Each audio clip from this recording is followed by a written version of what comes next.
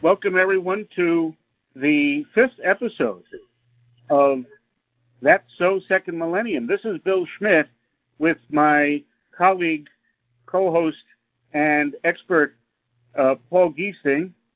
An expert. And like to... Well, I may be an expert in talking, but you're an expert in knowing. So I think that gives you extra credentials.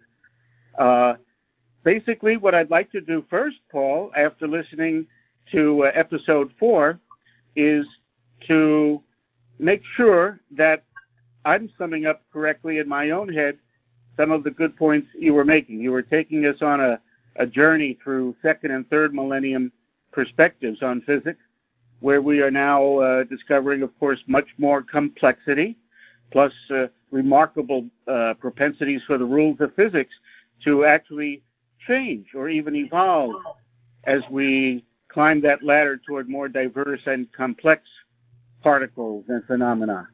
So as I noted in my question then that you quoted, this journey kind of struck me first as a bit scary because it seems to be pointing toward randomness, toward a life summed up by the Bohemian Rhapsody lyrics from Queen.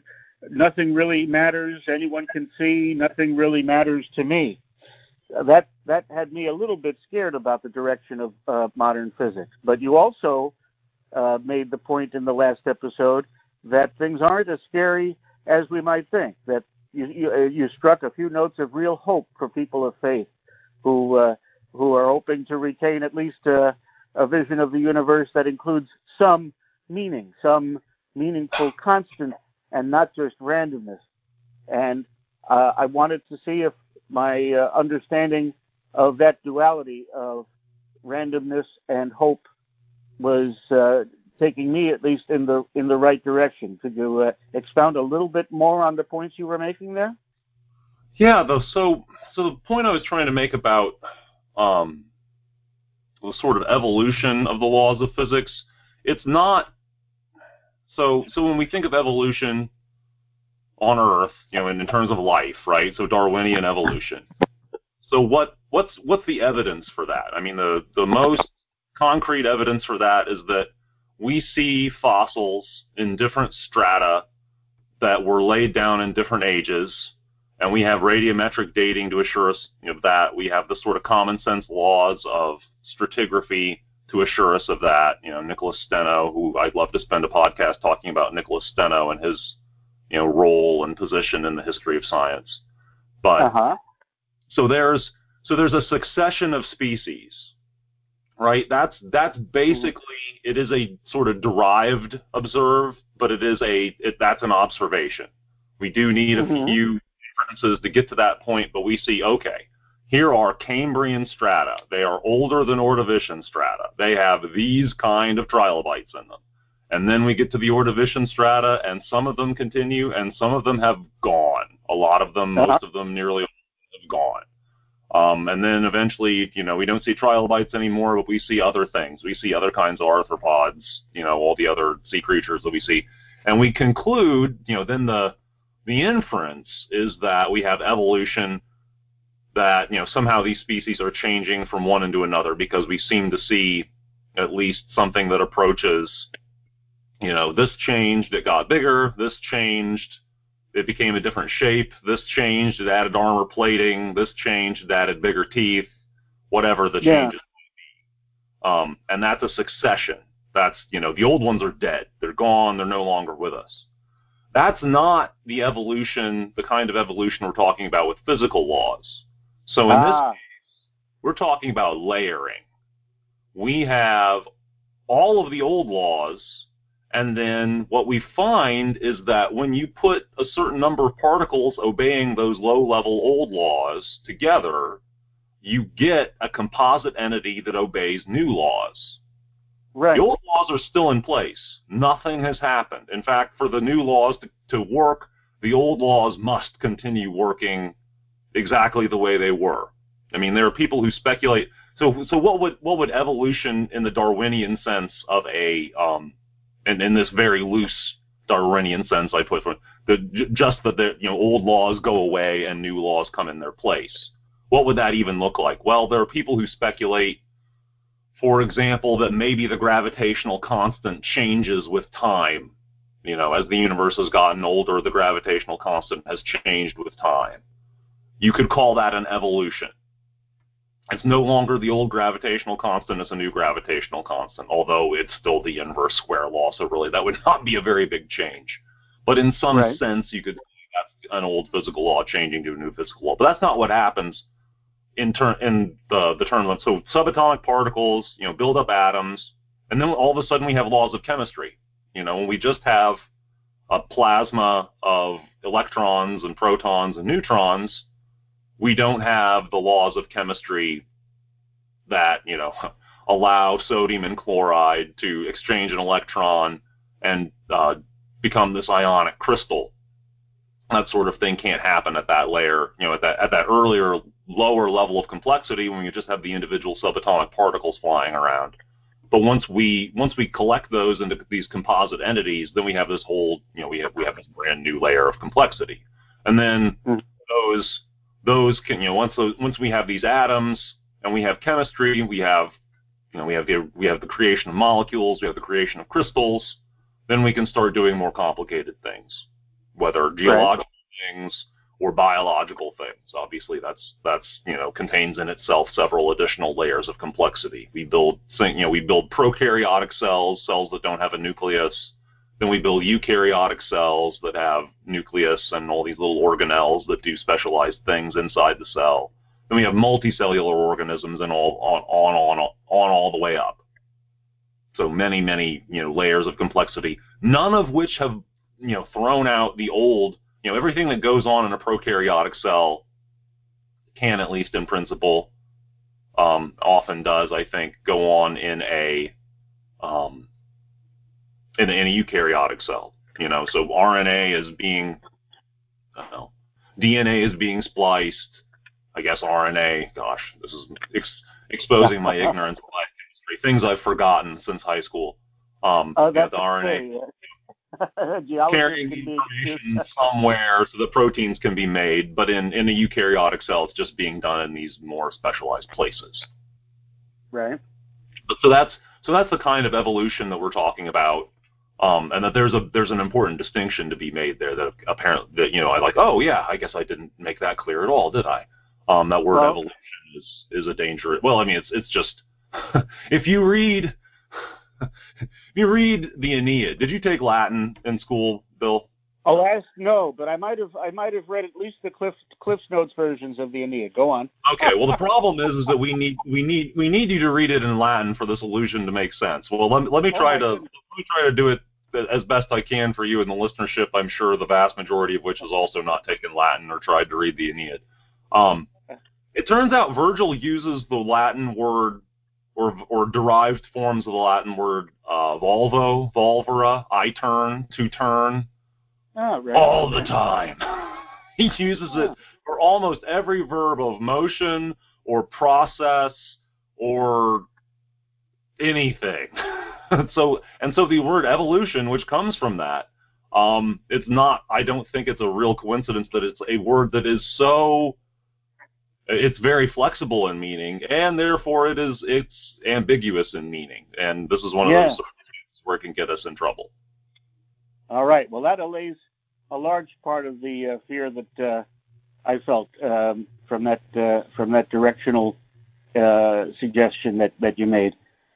Now, you were hopeful also that hylomorphism, which you discussed, I think in episode 3, still has some relevance. That struck me as a good thing because it's that kind of perspective of matter and form that I think of as allowing us to hold on to the idea of transubstantiation as a situation where the accidents of the form remain the same, whereas the substance of the Eucharistic host is really changed.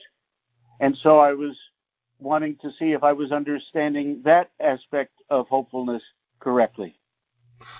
I mean, that that doctrine is several stages removed from, I mean, I guess I don't necessarily see the connection there myself. No. What I was trying to talk about was so, it would take me some work to get from one point to the other to do the philosophy there. I mean, certainly the idea that we haven't, we don't confront modern science and say, well, you know what, hylomorphism doesn't work at all, and we're going to have to, throw out all of this philosophical language. There's always, at least conceivably the possibility that, well, we were able to interpret Christianity in terms of this paradigm, and this paradigm is wrong.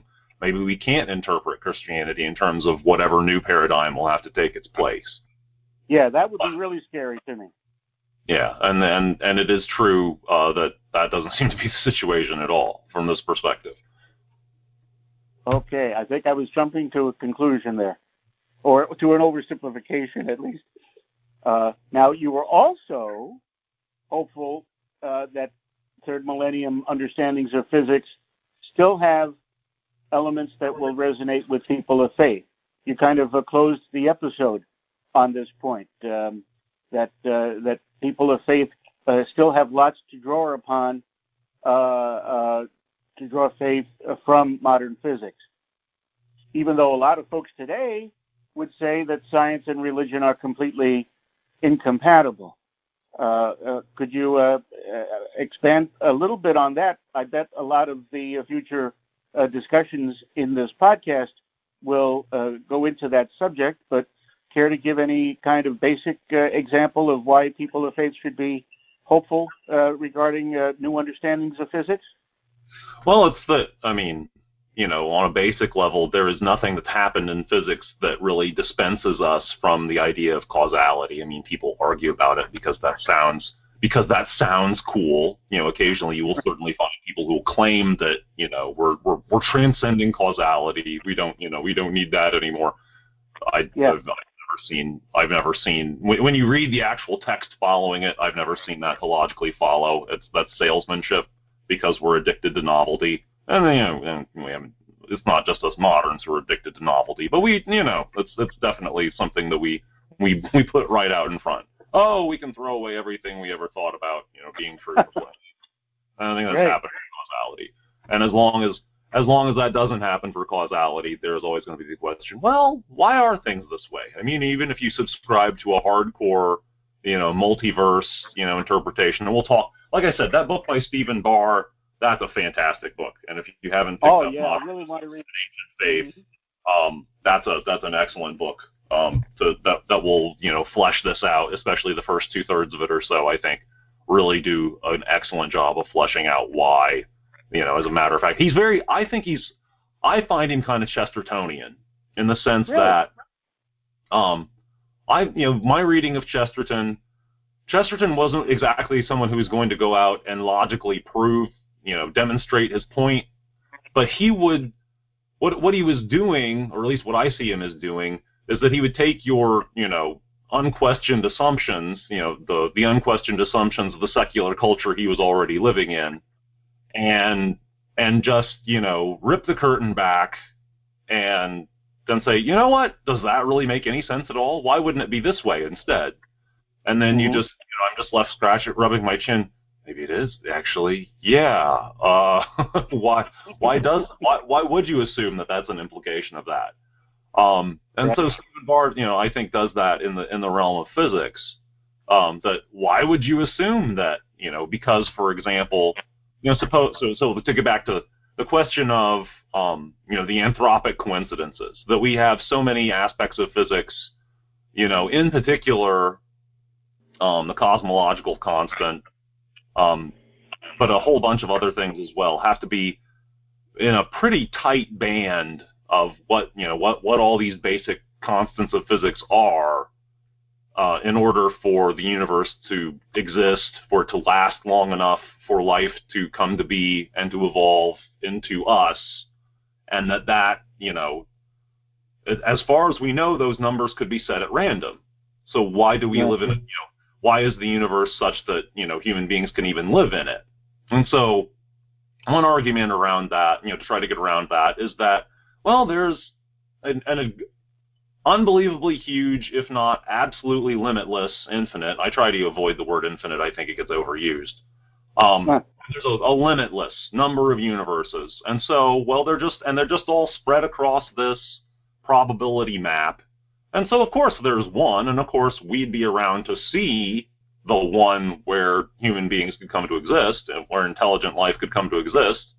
So that's sort of an anthropic principle. I'm not given the terminology precisely right now, but so that's an argument about that. But then you can always take a step further back.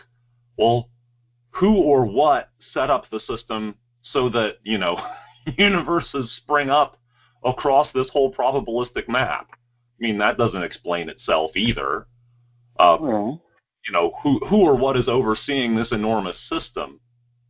And all you're doing from the perspective of a person of faith, as long as you're not wedded, you're not welded to excess intellectual baggage in your interpretation of things. I mean, we could live in that universe system is what we'd now be talking about, and every element of Catholic dogma could survive unscathed. I am positive. I think we could lay them all out and see, all right, well, what would that mean? And most of them it wouldn't even be relevant. It wouldn't even matter. And the only problem is that you have a picture, and your picture contains all of this extra intellectual content, and this doesn't sound the same. So you freak out. Right. I think that's a lot of what happens. I think that's how a lot of this idea that science and religion are opposed to each other has come about, is just that people had, and that, to go back to Chesterton had a great line about it. The conflict between science and religion being this stuffy Victorian business between basically Protestants who had, their own private reading of the Bible, and they had added all, and they talking themselves into believing this was just what was clearly there in the Bible. They'd added all of this intellectual baggage to it. And then you have very, those arrogant, 18th century people I was talking to my friend this weekend about, I forget whether it was, Diderot perhaps, I think some French figure of the 18th century commenting that, you shouldn't believe in miracles because, we know what the laws of physics are, and there's no way that you should trust, some individual witness over, our knowledge of the laws of physics, which is a riot. Just an absolutely comically, obscenely stupid statement for someone, from our perspective, for someone in the 18th century to be that phenomenally arrogant to think that they knew what the laws of physics were. They didn't. Right. They had the beginning. They had the idea that there were laws of physics that could be expressed mathematically, and that's a non-negligible, advance. But, oh, dear God, that was a stupid thing to say. Well, through all ages, humans have that tendency to say phenomenally stupid things and draw phenomenally stupid conclusions. I call it the bureaucratic mindset that, clearly we know enough. Whatever we don't know must be the small, marginal thing that's not worth worrying about. We know everything there is. Really, we know everything there is to know, so let's start making rules. And let's fossilize the rules as, But, religion, not exactly... that case. And so many, the people who are really hardcore, science and religion are completely false. A lot of those people are actually biologists rather than physicists. I mean, there's no shortage of atheistic physicists. Right. Stephen Hawking, I think, was one. I've read this book by, I forget what his name, Krauss, I believe is his last name, A Universe from Nothing. Not a very... a book that convinced me more that he had, problems with his relationship with his father than it did any convincing of me that, the universe exists without a creator. Right.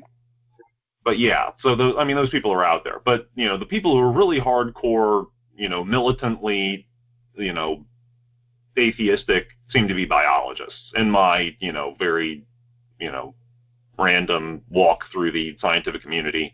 Most of us geologists are kind of agnostic, and the contemplating how much bigger and older the Earth is than us. I think a lot of geologists, I get the impression that kind of scratches their itch for the transcendent. Right. Just kind of go on. the nice thing about us is we're more easygoing than biologists and chemists are. So we don't tend to get into that, massive, complex of needing to beat down people with religious convictions. And I certainly know religious geologists too. I know enough, right.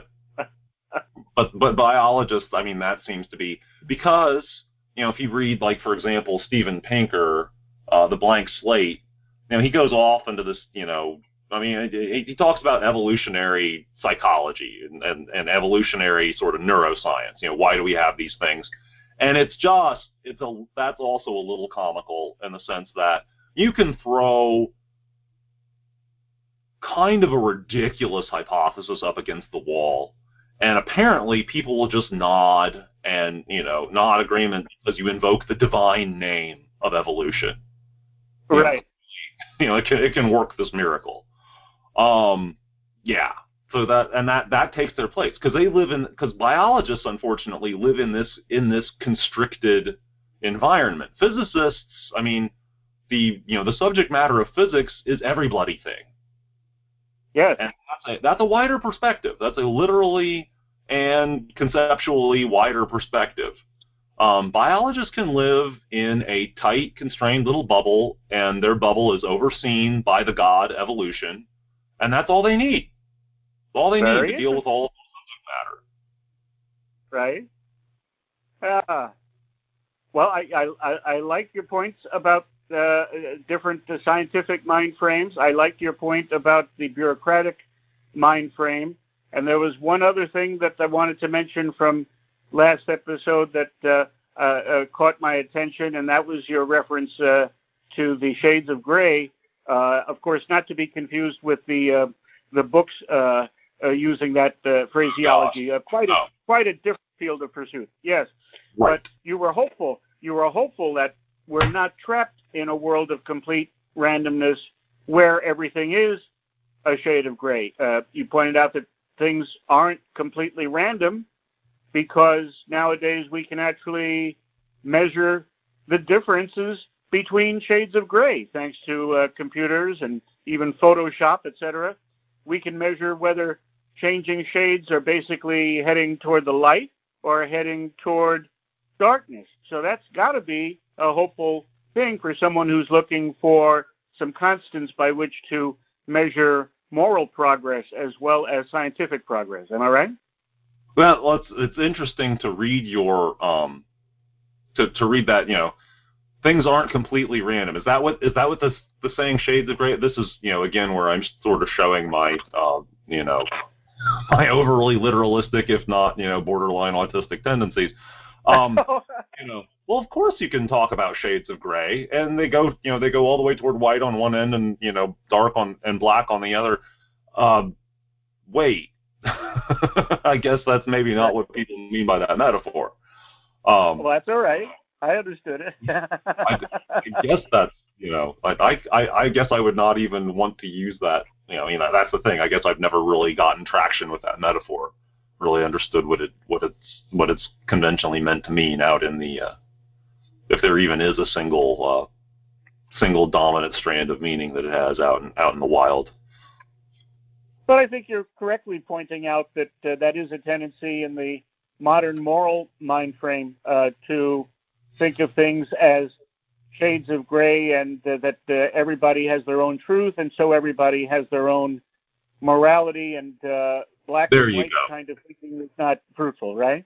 Right. The idea that, that no matter what, so this is, that things are really, completely relative, and no matter what you could find, whatever sexual behavior, for example, to take a random example, you can find some culture, or you could construct some culture where obviously that would be, that would be perfectly morally acceptable, if not, almost morally mandatory.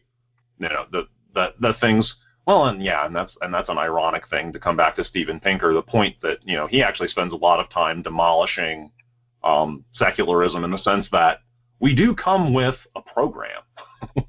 We come with, and that's the thing, so the whole, the church's, the philosophical tradition that the church, latched onto, well, I mean, of course, Judaism had it to start with, that there is a moral law. There is a natural law. If you treat people in a certain way, they're going to respond in a certain way, statistically speaking, at least. Right. And the question is,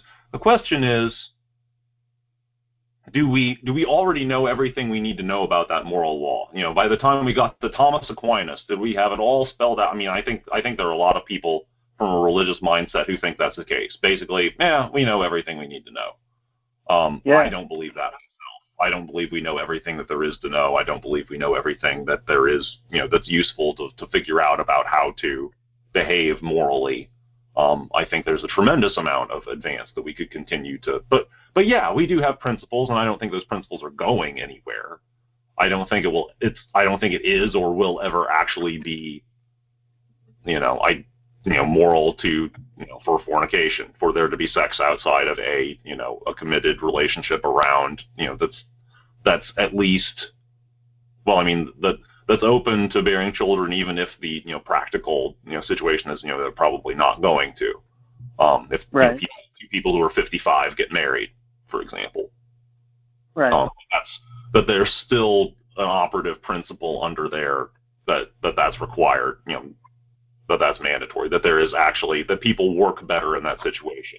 Not to say that, many people can't point to their lives and say, well, I've gotten by well enough. It all depends on your definition of what's well enough. Can you function? Can you do other moral things despite the fact that you've discarded that principle? Well, yeah. But that doesn't mean that it isn't actually a valuable principle, that if you'd added that to the rest of it, you still would have lived a better life. Yes. Yeah. All right. So if we're basically looking at a world of physics and metaphysics where we can accept both the big changes that we're discovering and some stabilizing constants, what are we saying then about the chances for God to continue to play a role, or perhaps our receptivity to the Holy Spirit, more accurately placed, pronounced?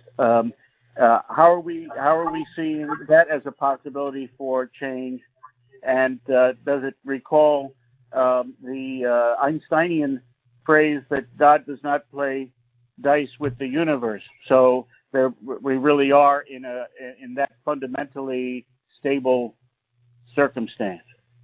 That's an interesting thing. I mean, that's, so Einstein expressed of course he wasn't the only one to feel this way, that, the quantum physics, and this is something that Stephen Barr gets into at length, the quantum physics at least seems to involve the reality that the laws of physics are probabilistic. I mean, you can say that, period, full stop. However, at the macroscopic scale, that turns into, the probabilities are, quadrillions, quintillions, sextillions, nonillions to one, that anything other than, the laws of Newtonian mechanics, other than exactly that, will, that things will, the uncertainty will be on the level of individual atoms.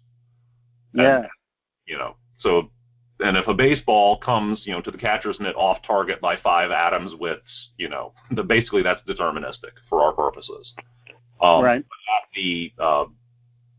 At the scale of individual atoms and subatomic particles, it's probabilities. If you have an electron confined within a 5-volt, wall, 10 angstroms wide, the electron will tunnel out of that wall a certain percentage of the time. It's probabilistic. So, but those are still rules, and those are still laws. The question is, are you comfortable with that? Now, Einstein was obviously not comfortable with that.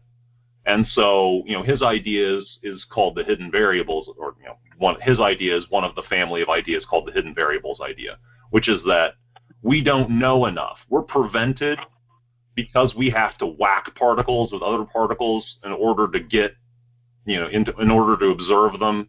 And so that's what is that's what is the causality behind the Heisenberg uncertainty principle, is that we have to whack an electron or a photon with another electron or a photon or something in order to observe it. And that, that means that phenomenon, we don't have perfect control over the particle that we're sending at it. Obviously, we don't even know until we've done it what and where and how fast and all of the other aspects of the particle we're trying to monitor. And therefore, there's just intrinsic uncertainty we can't reduce below a certain level. The hidden variable idea is in essence to say, but nevertheless, below that level where we can observe it at least directly, maybe if we work hard enough, someday we'll find a way to observe the hidden variables. Maybe not. Maybe they'll always remain conceptual. But even then, they may have mathematical consequences that allow us to distinguish something about how the hidden variables work, and that the universe is really at that lower level deterministic. There are people who believe this. There are people who, they can be driven to it by all sorts of intellectual and aesthetic concerns. They think the universe would be more beautiful that way. It may or may not. It may or may not be true. There is a lot of work that's been done a lot of the work has put constraints on. Well, you can't have this kind of hidden variable, and you can't have that kind of hidden variable. It's actually not going to work.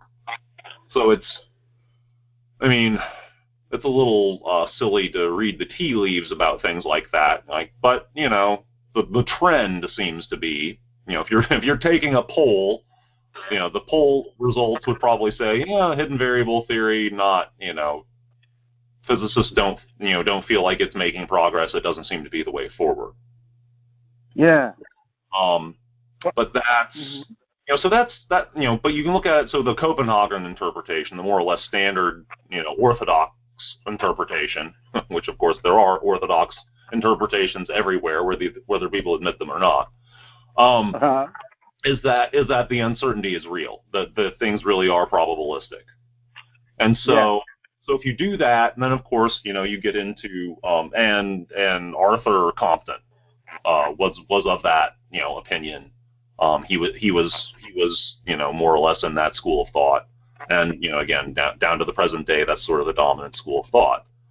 It makes a lot of things make sense a lot of very strange things make sense in your experimental, in the interpretation of quantum physics experiments. So that, first of all, from the perspective of religion, gives you, as I said, this enormous hole through which non-physical things can affect the physical, because there are just probability maps, and you could distort the probability map and, get the result, your soul can get the result that it wants, so to speak, and lead your body off in a different direction. What are we going to say to gainsay that? Those were all possible outcomes.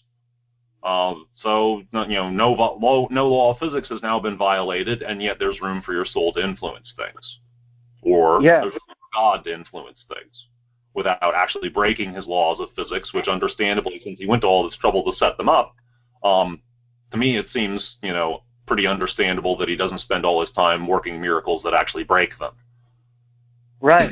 He manipulates coincidence more often than he works, outright miracles. If you define miracle in the sense that a law of physics actually has to be broken, which is by no means necessary, I would think, to the definition of miracle.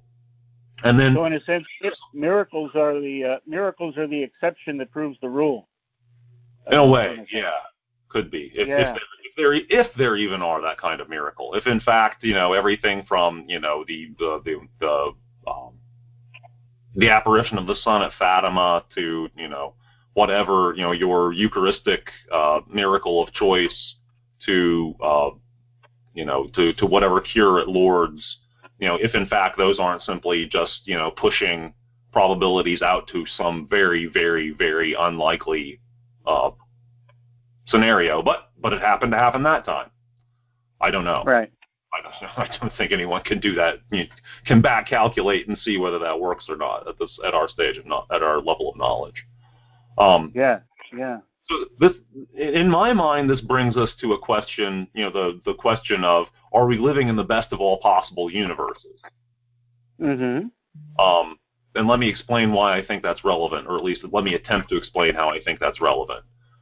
So if you're in a deterministic universe, it could only happen one way, and people look at the world that we have and all the messiness and waste and cruelty and whatever else bothers you in particular about the way the world is.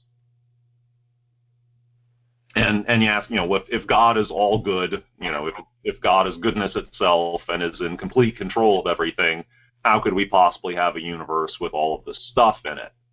And the question is, any universe, my response over the years, quietly in the back of my mind has been, any universe in which people are allowed to, in which there are beings that can freely choose good over evil is one of the best possible universes. And in a way, if the universe is probabilistic, it's almost like the universe has its own free will, so to speak, and in a very loose sense. Right. So Dante puts, or at least speaks of the figure of Dame Fortune that the medievals, sort of spoke of, at least metaphorically, as a part of creation. And that, there may almost literally be a Dame Fortune spinning her wheel, at the subatomic level, pushing things in one direction or another, causing things, if you put a rock under stress, you don't know exactly where it's going to break. And at some level, it's probably a quantum phenomenon of this atom has put itself just so far out of its equilibrium position in the crystal that this is where the crack nucleates and this is where the rock breaks. That there's a microscopic control on a macroscopic event. That's Dame Fortune spinning her wheel. And that, of course, the other thing is that God is there at the end collecting all of these, all of our souls at the end and judging us with complete justice and complete sympathy. Knowing exactly what we've been through, what this, random universe has put us through, and what our responses to that then were. That any universe in which that happens is one of the best possible universes. But it does, it absolutely depends, just like St. Paul said, if Christ is not raised, then you're not raised, and your faith is vain. Yeah.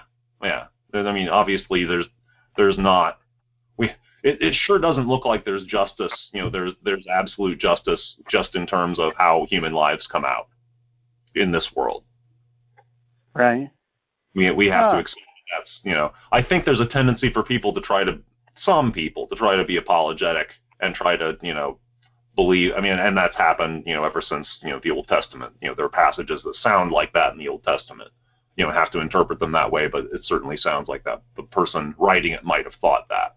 And other people, in other contexts.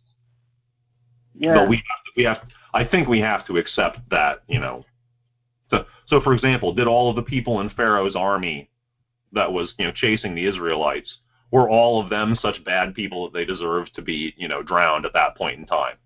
No, probably not. I suspect probably not. Right. But they did nevertheless die. All the people the children of Israel encountered and fought and killed on their way to the promised land, they too, whether all of them were bad or not, they have their compensation on the other side. Yeah. Well, to me, it sounds like the probabilistic universe combined with that concept. I really like like the way you expanded on today, that the idea of the important role of the observer. To me, that's a pretty hopeful view of the future and of faith and of the combination of faith and reason, science and religion. It's basically empowering to human beings, and it's a God that wants to work through. I was going to say evolving. That's not. Let's avoid that word, huh? God wants to. Yeah. God wants that's a prominent, non-orthodox. And God is evolving too. Right. Oh my well, goodness. That goes back to the distinction between different forms of evolution. Earlier, right? That if God. if it makes any sense at all to say that God is evolving, which really it doesn't. No, that's right. It's that God is maintaining all of these levels of complexity and showing them to the universe, so to speak, as the universe becomes ready for it. Right, which is not too different from the pattern from the Old Testament to the New Testament, where God showed Himself in different ways and in different degrees as human beings became more capable of understanding them. Am I right? Yeah, you could definitely draw that parallel. Yeah, very interesting. Well, I think that's all the time we have for this episode. There's so much more I want to go into, but that's the whole purpose of having more episodes. Right. I thank you very much for the clarifications that you gave to me, and it really is truly an expanding view that I'm getting from this series in the podcast myself. Is there anything in particular that you'd like to kind of preview for the next episode, or the arc of the story that comes on from here? Well, you actually proposed several more questions, a lot of them dealing with evolution, and I mean that's such a hot button issue, and this is a level at which we could talk about it. There's some, I think there's more good stuff to be had there. At some point, I'd like to talk a little bit about evolution, even in the context of geology, just because it provides another example that I can give more of the details and show, another aspect of what we could mean by the term evolution. We should be very good. We should be careful, but we should also be enthusiastic about that term. And kind of almost we could convert that term from being a stick that's used to beat religious people to being sort of an ambassador for us, if we're careful. I like that. So we can baptize that term. Exactly. Yeah, exactly. Rebaptize that term, because I'm sure it was used in Very good. for Darwin. So. Very good. Well, thank you as always, Paul. This is a great conversation. I enjoyed, and we'll be back to our listeners in the next episode. Thank you, everyone, for listening. Thank you, Paul, for our conversation. It was great to talk to you, Bill. See you next time. Likewise.